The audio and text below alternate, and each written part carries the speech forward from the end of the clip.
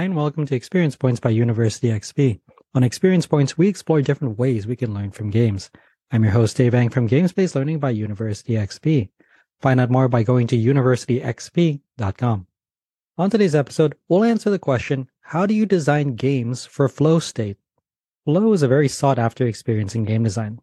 It's really engaging and enthralling because players lose a sense of time and space when they are in the flow state. They become lost and completely enveloped in the game world. But designing a game to engage players' flow states is not an easy feat to accomplish. So just how do you design games to take that advantage of this flow state? This episode outlines and describes the flow state in the player experience. It will also explain the most important and influential reasons for designing for flow. Flow state is comprised of a balance of goals and feedback and how both are reflected and influenced by perceptual control. So this episode will examine how these disparate elements work together to help players engage in that state. Difficulty modulation is an important aspect of flow state in players. Games can't be so easy that players can just fly by on autopilot. Likewise, they can't be so hard that they become discouraged and lose the motivation to play. Therefore, balancing the difficulty of a game is a critical part of designing for the flow state. However, competitive ortho games introduced another factor in designing for the flow state: other players' actions and abilities. Therefore, this episode will examine how pre-developed knowledge from players influences how they play, act, and interact with other players in these competitive ortho games. Finally, this episode closes on the applied flow state and its use in games, as well as the most critical considerations for game design and the application of games-based learning. So what exactly is the flow state? It's often a very beguiling and seductive experience.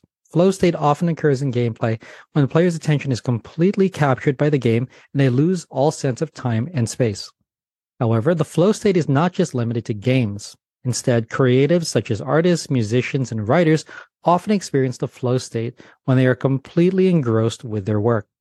In addition, talented athletes also experience the flow state when they are tasked with performing at the peak of their abilities. Students can also experience the flow state when they are studying or pursuing subjects that they are naturally interested in and are intrinsically motivated to pursue.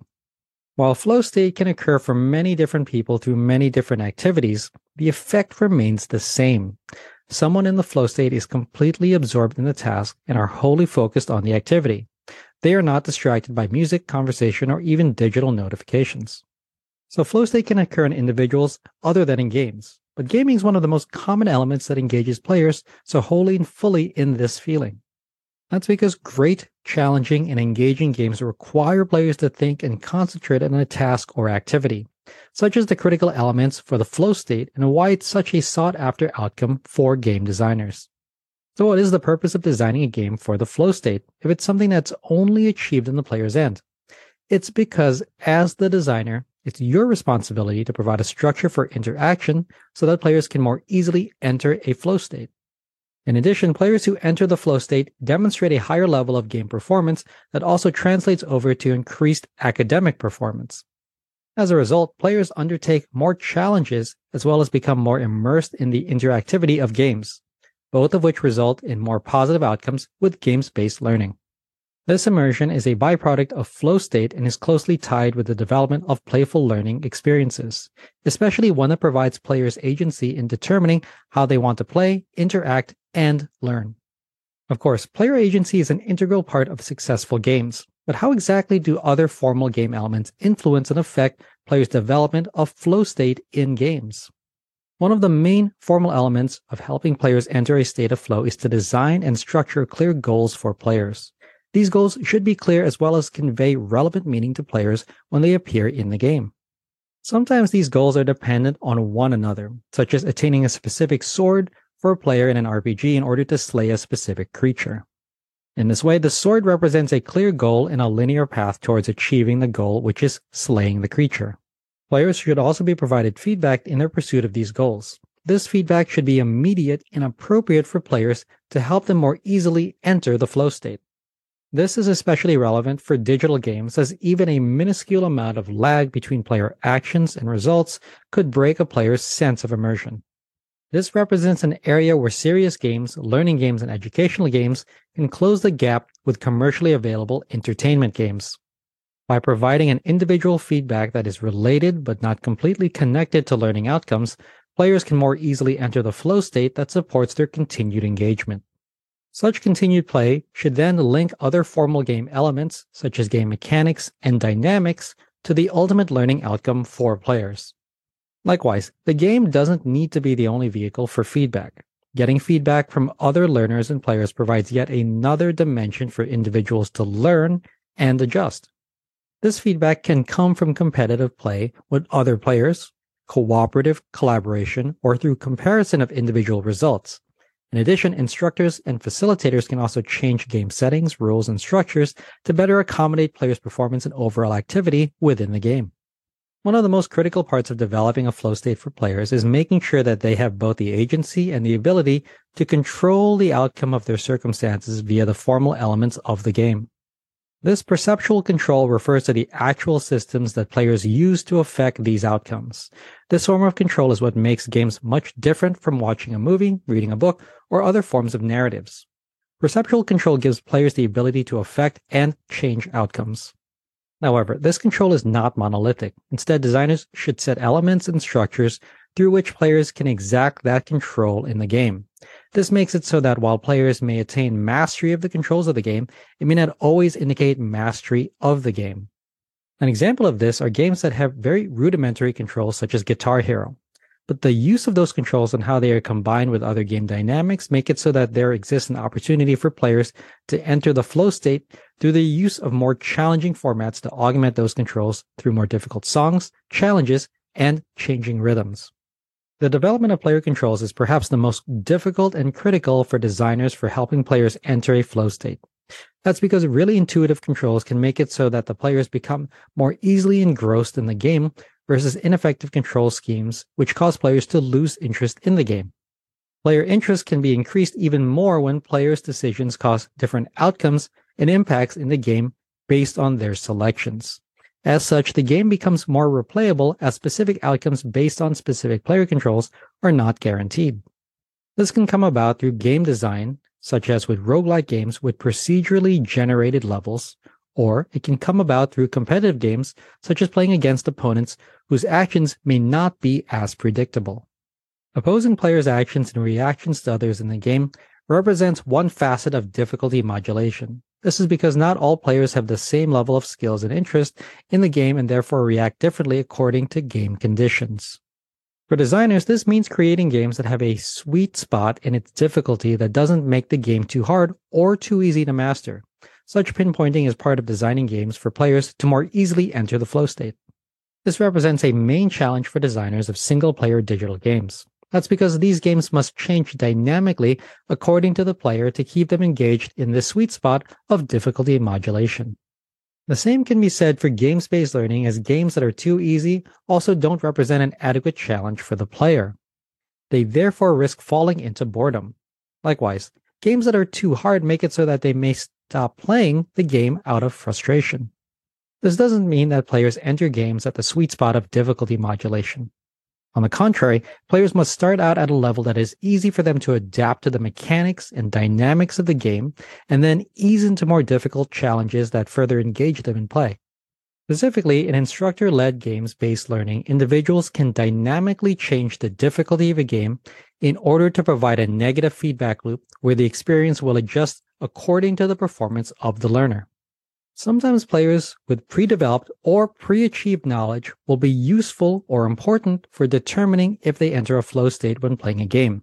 While subjective experience with other games or other experiences can be helpful, knowing how one's actions affect and influence the outcome of gameplay is also important to know. This can be particularly impactful for games that require a high degree of coordination and difficult learning curves to perform well.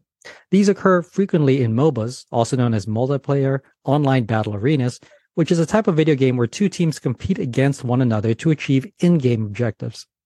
Games like Dota require a significant amount of foreknowledge in order for participants to play and compete effectively. This high requirement can often be a barrier to players from entering the flow state, but can produce an experience of flow akin to what high-performance athletes experience when they are performing at the top of their abilities. The amount of foreknowledge can change considerably based on the application of games. For educational learning and serious games, this amount of pre-development knowledge should only minimally affect gameplay, as learning the mechanics and dynamics of the game often go hand in hand with the learning outcomes of its design. However, care should be taken that if and when a flow state is entered by students in serious game design, that it serve the greater purpose and learning outcomes intended by the instructor. While games like Dota and other MOBAs often require a high degree of pre-developed knowledge, the same cannot be said for other directly competitive games. Some specific abstract games require only knowledge of the games as formal structures, while others require this as well as some advanced knowledge on tactics and strategy in order to be successful. Perhaps the most important thing to consider when applying competitive games for teaching and learning is to pair players together of equal or similar skill level. Doing so ensures that players are provided with the correct degree of difficulty and are augmenting the game so that it is not too easy, nor is it too difficult for players. This ranking and matchmaking should ideally change and increase to provide more competitive, enable players more difficult opponents and challenges to attempt. This makes it so that the difficulty is increased relative to players' abilities and the abilities of their competitors.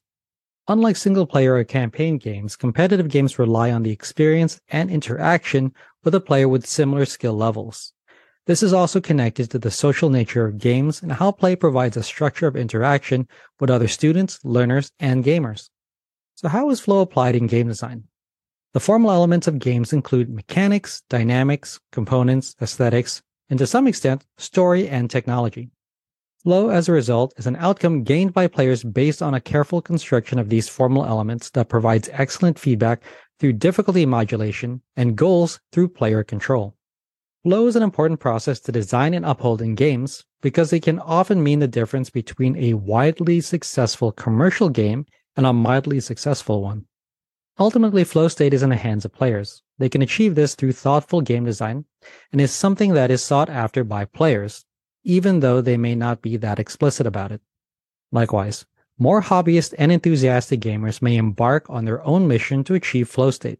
This can come about through their review and study of games, game elements, and game situations. Professional poker players and others who make their living playing and competing in games often necessitate this. However, the individual student and learner may not be prepared to make this kind of commitment. Despite this, serious game designers can merge the applicable and relatively addictive nature of commercial games with the learning outcomes and educational achievements that serious games have to offer. Ultimately, games-based learning is about using games as a medium for teaching and learning. Games-based learning is based on experiential learning, which focuses on learning as a transformation of experience into knowledge.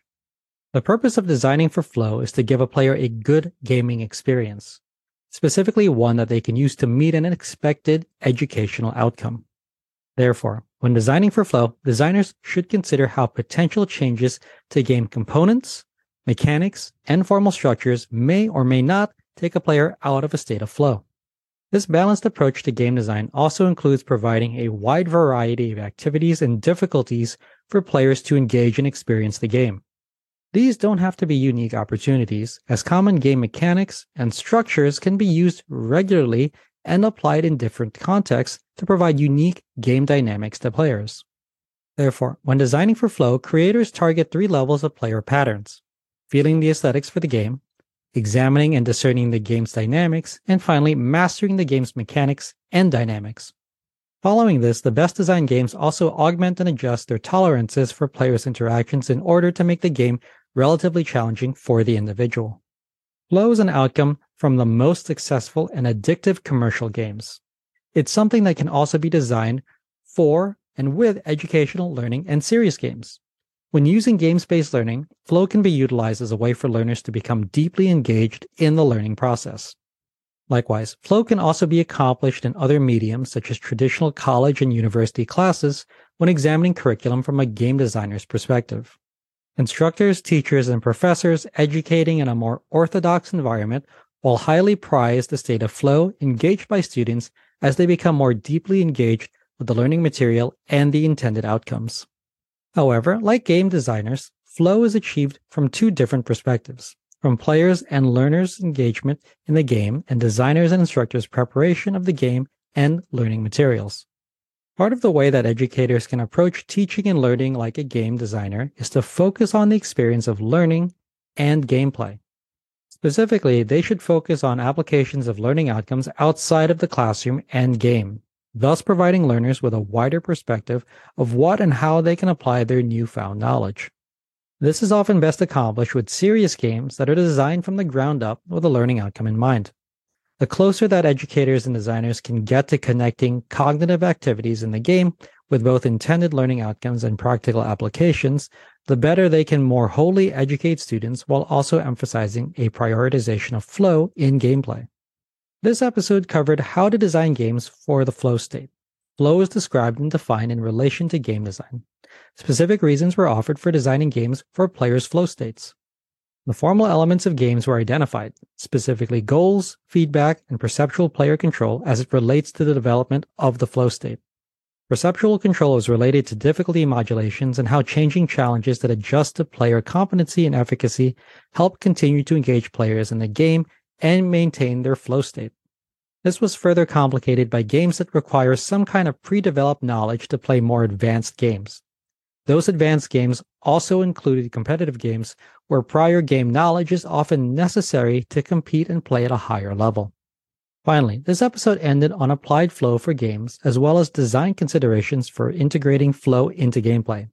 Lastly, the flow state in games-based learning was addressed in applications for educators and instructors. I hope you found this episode useful. If you'd like to learn more, then a great place to start is with my free course on gamification. You can sign up for it at universityxp.com/gamification. You can also get a full transcript of this episode, including links to references in the description or show notes. Thanks for joining me. Again, I'm your host, Dave Eng from Games-Based Learning by University XP. On Experience Points, we explore different ways we can learn from games. If you like this episode, please consider commenting, sharing, and subscribing. Subscribing is absolutely free and ensures that you'll get the next episode of Experience Points delivered directly to you. I'd also love it if you took some time to rate the show. I live to lift others with learning, so if you found this episode useful, consider sharing it with someone who could also benefit. Also, make sure to visit University XP online at universityxp.com. University XP is also on Twitter at university_XP and on Facebook and LinkedIn as University XP. Also, feel free to email me anytime. My email address is dave@universityxp.com. Game on.